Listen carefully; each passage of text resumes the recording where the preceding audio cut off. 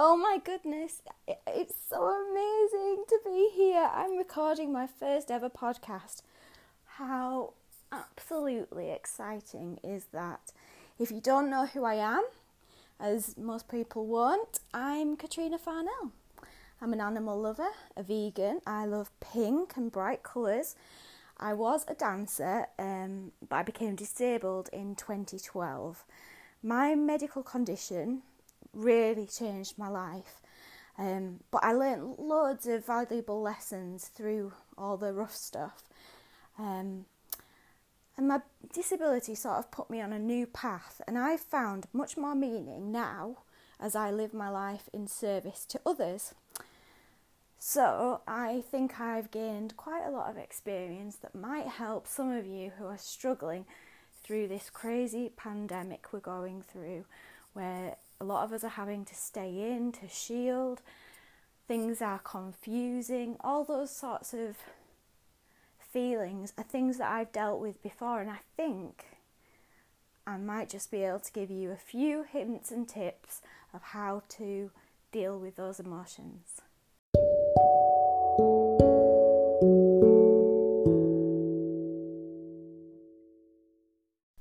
So earlier on this year, I was creating some activity sheets for People First, Keighley and Craven.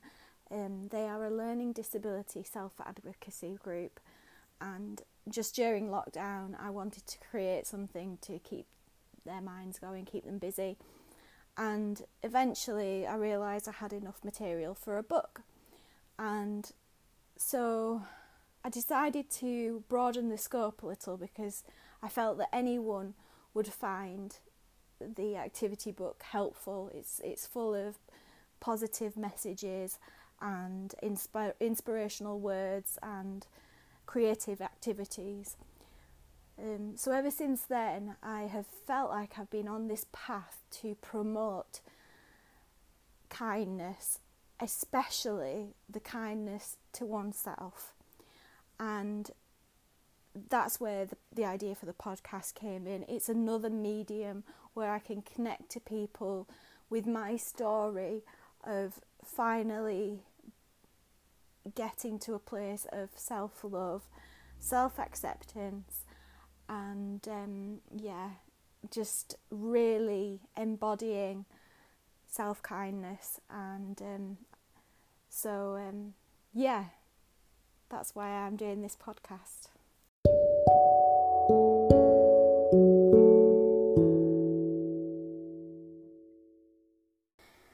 So I'd just like to read you the poem that is in my book that sort of explains this idea of, first of all, be kind to oneself. It's called The Kind Hand. The kind hand came when I needed it most. I was downtrodden, beaten and lost. And to all that pain I'd been a courteous host, but I could no longer pay that cost. The kind hand wiped my tears away with the tenderness of a mother's touch. And slightly embarrassed, I didn't know what to say. With a lump in my throat, I thanked it so very much. We began to talk about what had brought me here, what had brought me to my knees.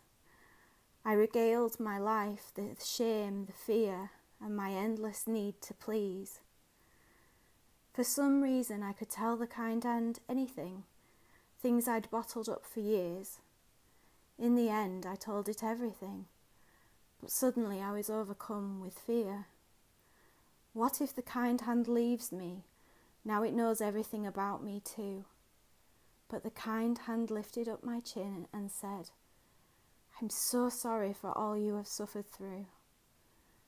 A solitary tear ran down my face as the kind hand picked me up. It led me to a mirror and told me to take a good look. I looked at the reflection, the kind hand and I. So beautiful it was, with skin that began to shine. When I saw the familiar pink bow tattoo, I remembered the kind hand was mine.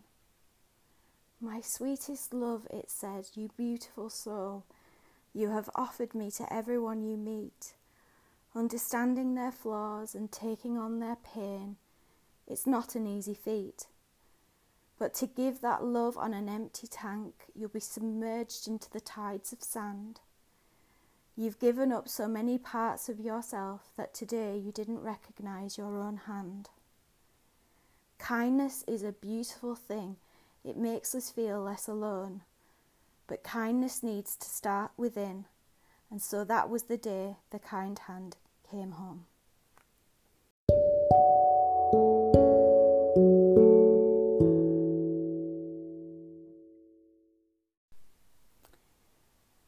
There was a time, not so long ago, that I would never have shared one of my own poems with anyone, let alone in my own book or on a podcast. But working on self-love has brought me an added confidence, a confidence in my own ability and a confidence to think it really doesn't matter if other people don't like it. It matters how I feel, and to share that poem makes me feel good. And it also means a lot to me to try and connect with others. Even if 99% of people hate that poem, that's all right, because there might be 1% of people that understood it, that connected with it. And because of that, they know they're not alone. Somebody else has felt the way that they feel. And the whole podcast is worth it just for that.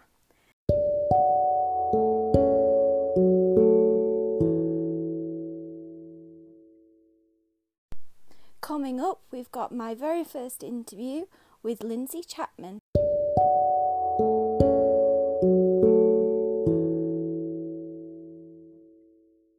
So here we have my good friend. She's called Lindsay Chapman. If you've not heard of her, she is a pretty incredible person, really. Although she might not say that herself, but she is. So she was a veteran and became disabled, and now we met through a scheme through Backup, and Lindsay was actually my mentor, which was incredible. So, hi Lindsay. Hello, how you doing? I'm good, thanks. How are you? Yeah, I'm good, thank you. Oh, good. So, Lindsay, I was hoping you could tell the listeners a little bit about your background and the changes that happened in your life that may parallel a lot of the changes that are going on for people with the coronavirus currently. Oh, okay, where do I start? Okay, so I have a spinal cord injury, and I'm paralysed from the chest down. And I've been injured for 13 years this year, so a little while now. I was always very sporty and active up until my accident. So it was quite a big deal for me. Initially, early on, I assumed that was it for me, and I was, literally going to be stuck in a wheelchair indoors and not be able to do anything active ever again. But I couldn't have been more wrong. It took a little while to find myself. What I would say was one of the biggest things to help me find my way again was to speak to other people who were in a similar situation but were further down the road. And the Backup Trust had a massive impact on my life because it was mainly through them that I got connected with others. So I did, various backup courses in the early days, activity courses, and ended up meeting other people, as I say, that were in the same situation as me. And on these courses, they always have other spinal injured people that, are like team leaders and mentors, and guys that are teaching wheelchair skills, all that kind of stuff. And some of these guys, have been injured for years, and they're really good to spend time with and chat to. And the thing that I think grabbed me the most with these guys is that they're just so normal. And that might sound like a really weird thing to say, but, they're wearing normal clothes, they're working, they're driving, they have relationships, some of them have got children, they've got dogs, all this kind of stuff. And when you're newly injured, the stuff that able-bodied people may take a little for granted, the normal stuff, suddenly seems really out of your reach in some ways, or very difficult to, achieve. Just your day-to-day stuff, or being able to drive, or get dressed, or do you know what I mean? So, yeah, absolutely. Yeah, it's a big thing. So, I think that's what I would always advise somebody who is newly disabled or injured, is to reach out to others. Just being able to share how you feel with someone who understands and knows where you're coming from. You don't necessarily have to have the same disability as well. Yeah, exactly. I think that's massive. And then you don't feel alone, and you realise you're not the only one, and it just somehow just makes it easier to cope. If you are having a bad day, you've got a fellow disabled person who's sort of out there as well, and you're not the only one. You may not be able to solve all your issues, but just talking it through, and it can make all the difference. I hope that makes sense. Yeah, it absolutely does. I felt that, at the start of lockdown, when I couldn't go out at all, I don't know about you, I started feeling like I did when I first became disabled. It was that same experience of being in the house, and I didn't have my carers coming in, so I was reliant on my mum again a lot, and I just found it quite difficult to cope. And I often think about when I was receiving those calls off you, how much that support of having that call each week, it was incredibly comforting, and I learnt so much. And it made me feel like I want to reach out to others who might be going through similar things. So I started ringing other people I knew with disabilities, and doing that actually helped me. So I was just wondering how you then became a mentor yourself at Backup. Pretty much felt the same as what you've just said yourself, that because I had these mentors, if you like, or matriarchs even, some of them weren't even officially mentors, they're just people that I've been put in touch with that were, as I say, just a bit further down the road. I know a couple of ladies that are now well into their 50s, approaching 60, and they've been injured, 20, 30 years. And just spending time with them is just such an amazing thing. It really helps. That's my train of thought completely. So, seeing how much that's helped me, particularly in my early days, once I got to a point that I was dealing with my own life a little bit better and had a bit more energy, if you like, I then, wanted to be able to give something back. So I'd always stayed in touch with the Backup Trust, and within a couple of years, I sort of said, is there anything that I can do? I became a wheelchair skills instructor to begin with. So they put me on a training course so that I could, learn all the correct techniques and the way to approach people and train them. And then, I've worked in various spinal hospitals. Mostly it's Salisbury, because that's the one that's closest to me. And I've been doing that on and off for about 11 years. And I absolutely love it. It's great to go back to the hospital that I did my recovery in.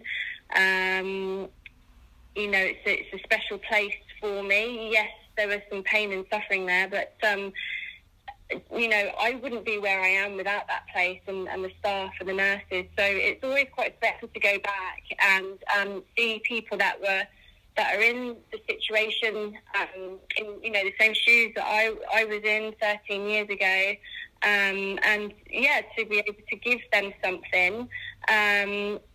We chat as well. You do sort of mentoring side of things, and early on, like I said, it's the simple things that people want to be able to achieve again.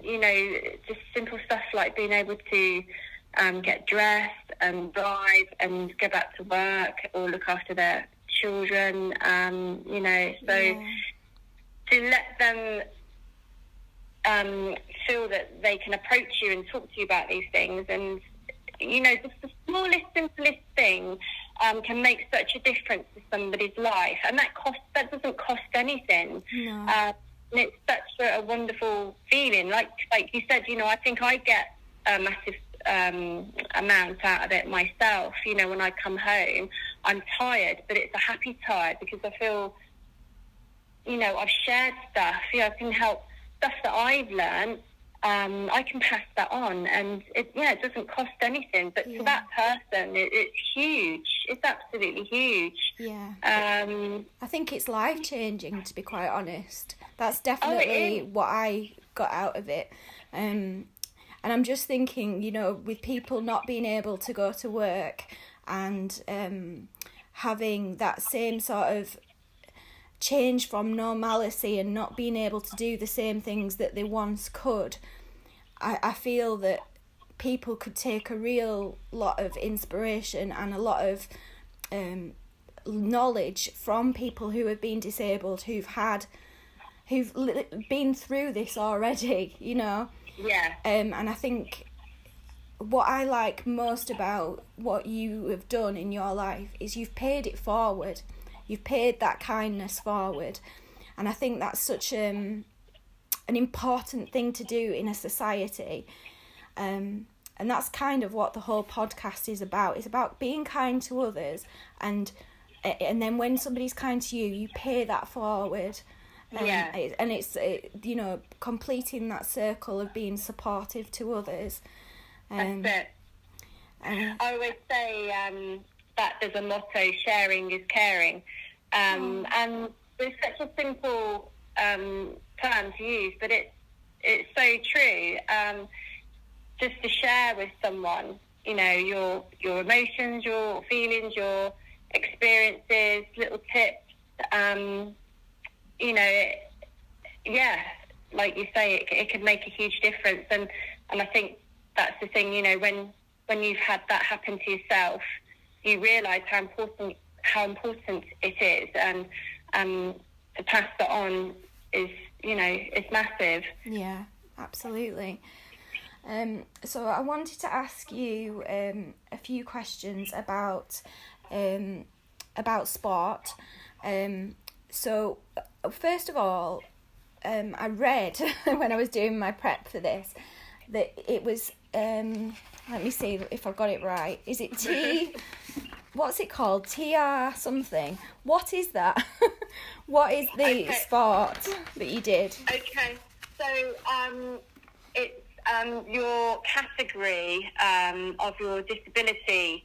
So in the Paralympics and the Invictus Games, we have to have categories to divide people into groups so that they're more equally matched on their impairment or disability.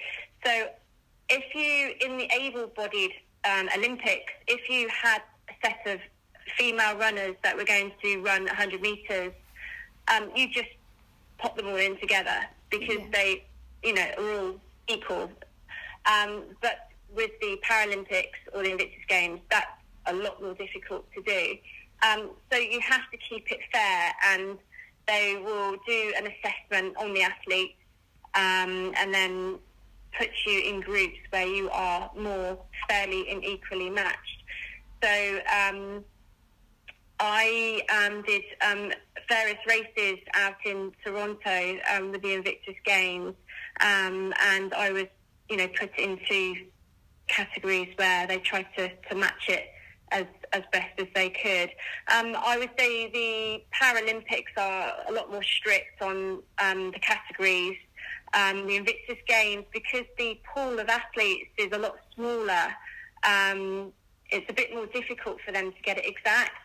But, they do the best they can. And, with the athletes that they have, they try to keep it as fair as possible. Yeah.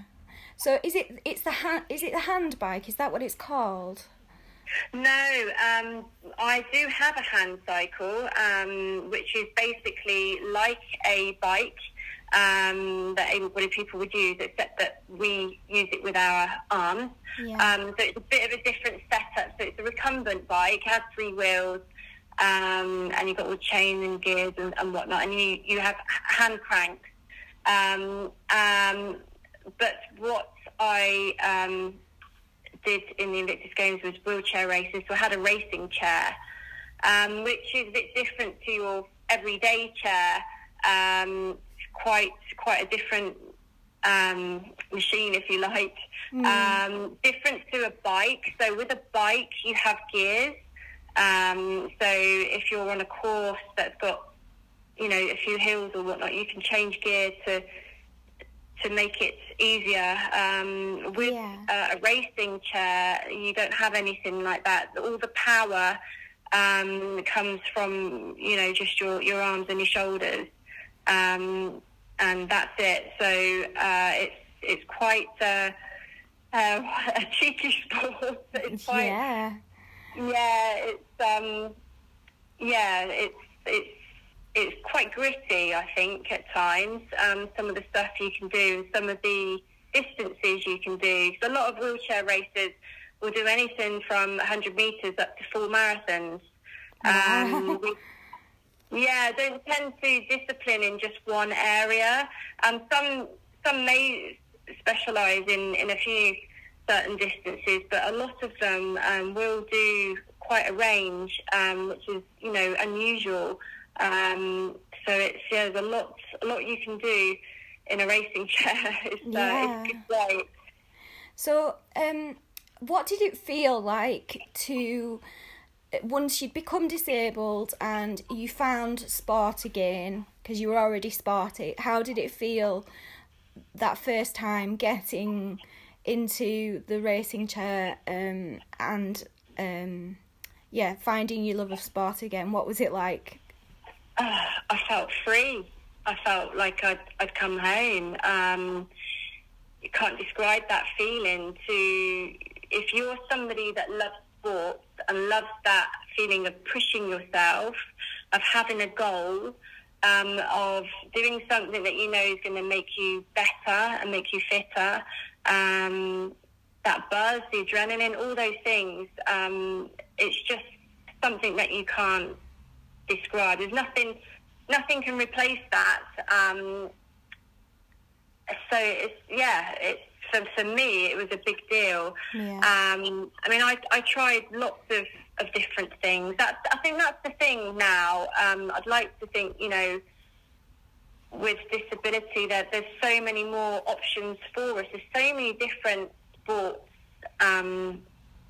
that are available to us, and I think, if I was going to speak to someone who's newly injured, I would say try everything you can, even if it's something that you normally wouldn't have entertained. Just try it, because you just don't know.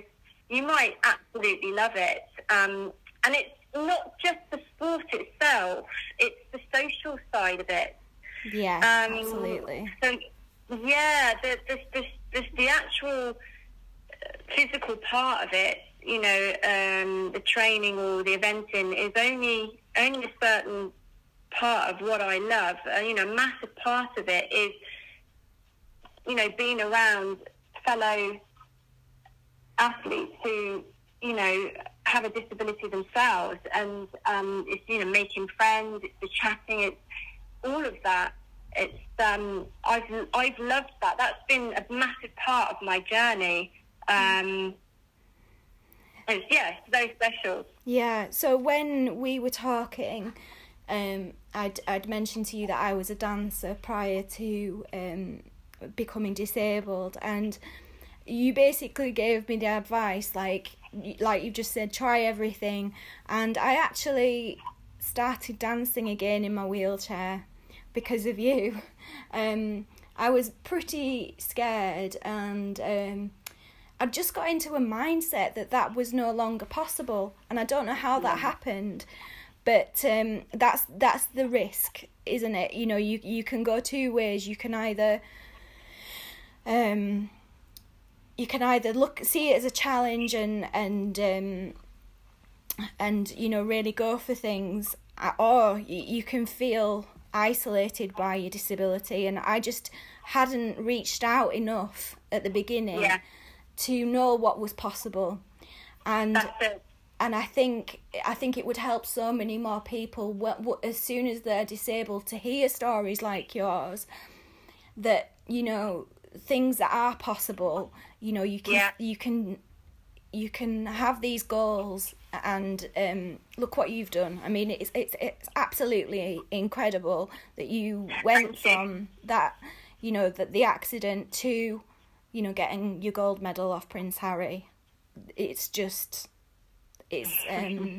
I find it incredibly moving, and it really it spurred me on.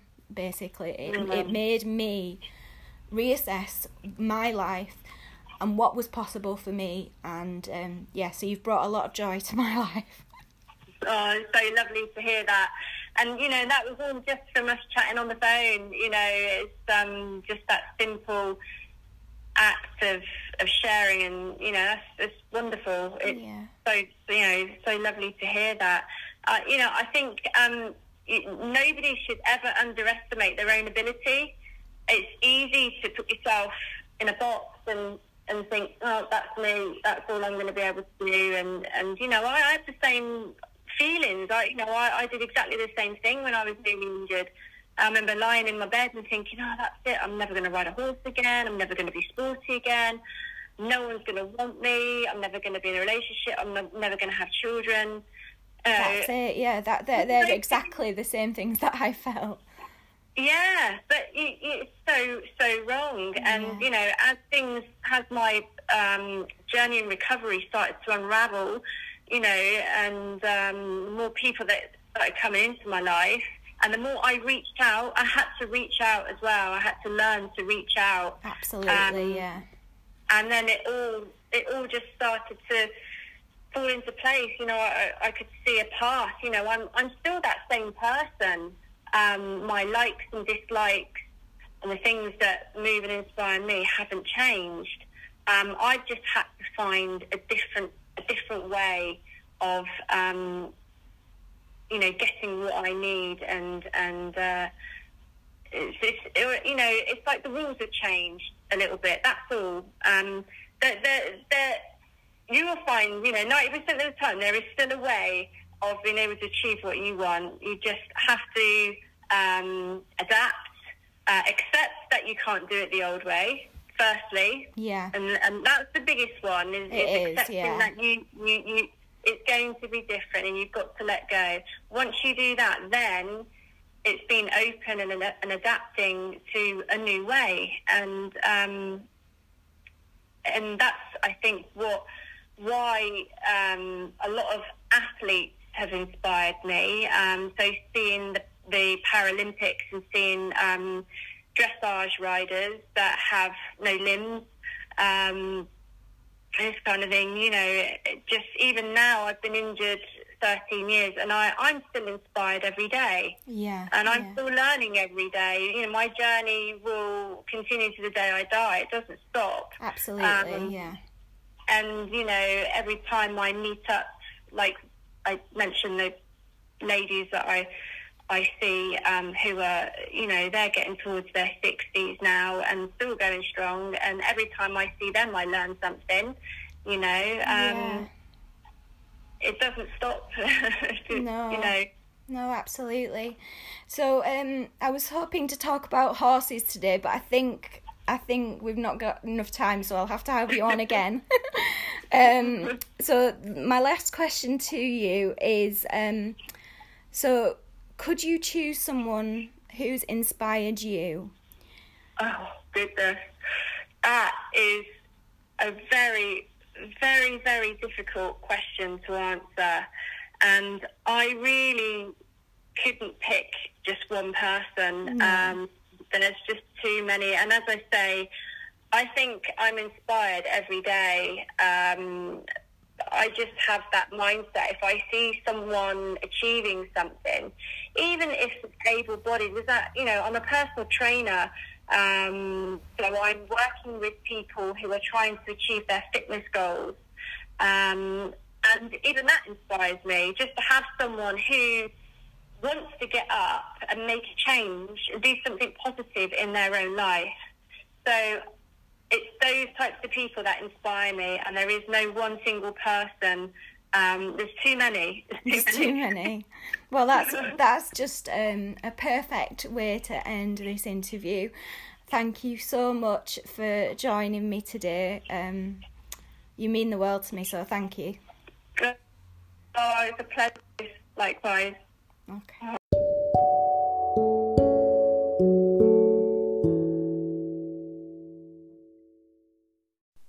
So I just want to thank Lindsay Chapman again for agreeing to be interviewed. I'm blown away by that conversation. Every time I speak to her, I gain so much. And you'll notice I asked her at the end about who inspires her, and she was incredibly amazing and gracious and was like, everyone. So I thought I would talk to you each week about different people that have inspired me. And the first one I want to talk about is a lady called Helen Keller. Keller was deaf and blind. And yet despite that, Annie Sullivan was able to teach her language. Sullivan placed her hand under a water spout one day, and Keller writes in her book, The Story of My Life, and as the cool stream gushed over one hand, she spelled onto the other hand the word water. Somehow the mystery of language was revealed to me, she says. That living word awakened my soul, gave it light, hope, joy, set it free. Keller was the first deaf-blind person to gain a Bachelor of the Arts degree. She later joined the Socialist Party and campaigned for workers' rights. She was appointed to a commission to investigate the conditions of the blind. For the first time, she says, I, who thought blindness was a misfortune beyond human control, found that too much of it was traceable to wrong industrial conditions.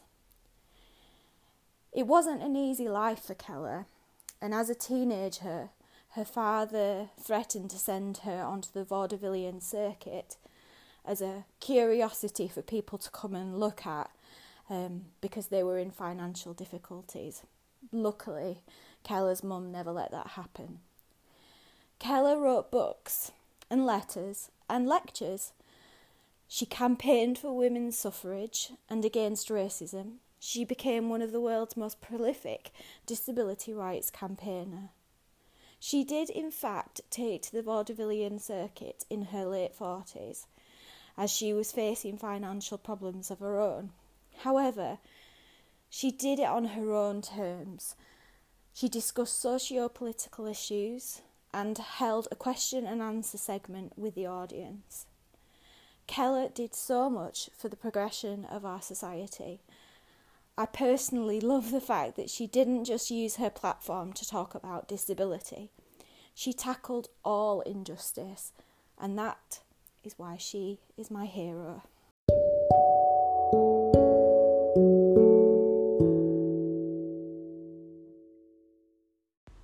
So anyone who knows me will know how close I am with my mum, Margaret Farnell.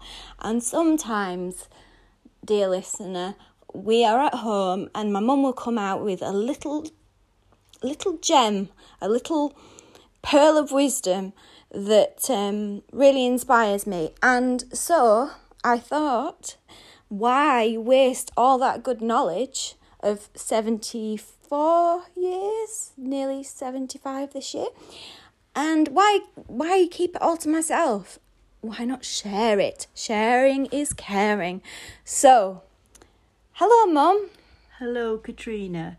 You make me sound like the big guru who knows everything, and I don't at all. Well, I'll let the listeners decide on that one. So, we've already spoken about this. I've asked you to prepare something for today. Your pearl of wisdom for this week is...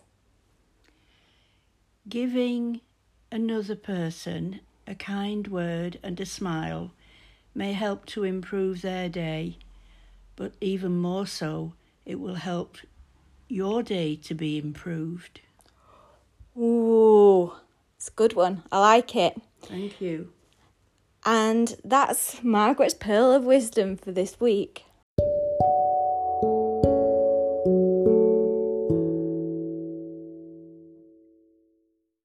I have a really great story for you today from the news. It's about a dog from the Last Chance Animal Rescue Centre in Edenbridge.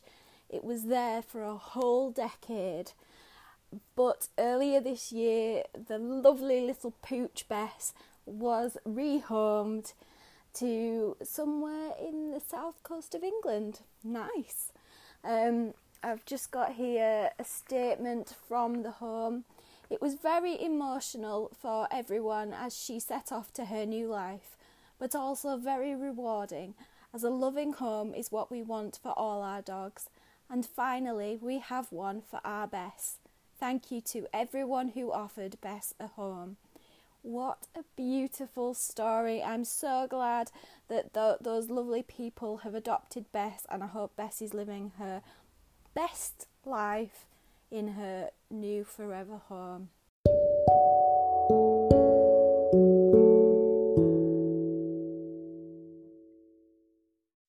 So for the very last segment of our first podcast, I would like to talk to you about my favourite for the week.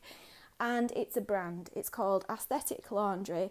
They made me 2 gorgeous dresses this week in their confetti style, and they put 2 holes on either side of my dress so that it can fit the tube for my suprapubic catheter. And they didn't add anything onto the price for it. They were incredibly kind. And I just really wanted to give Heidi and Joss a shout out for being so lovely. And I've looked into their brand a little bit more since then. And I really like that they're proponents of ethical slow fashion. They make each piece to order, so they're not wasting stock, keep the carbon footprint low. They're just cool people. They show all different kinds of body types on their Instagram, and they cater for all different sizes. So that's the kind of brand that I want to support. This isn't sponsored or anything, obviously. But yeah, I just wanted to say thank you. I'd like to tell you about a lovely person called Leah who made a massive order on the Be Kind store. And she sent me a message saying, I'd like you to give all that stock to people that you meet on the street or leave them in places that you go. And that really inspired me. So I would like to give several lucky listeners a chance to have a Be Kind gift package. So all you need to do is follow and tag at the Be Kind Store on Instagram with a post that's motivational and inspiring. So you follow at the Be Kind Store on Instagram, then make a post that's motivational and inspiring. You could put a quote, you could put a story that you found motivational with a nice picture. Tag at the Be Kind Store in your picture and you'll have a really good chance of winning because there's quite a few of these gift packages. Another thing is, I'd like to hear your opinions and stories. Why not brighten someone else's day with your stories of kindness? Or maybe you've been inspired to do something nice for someone following this episode. I want to hear all about it, so you can either Instagram DM me or email me at bekindthepodcast@gmail.com. So, we're at the end, guys.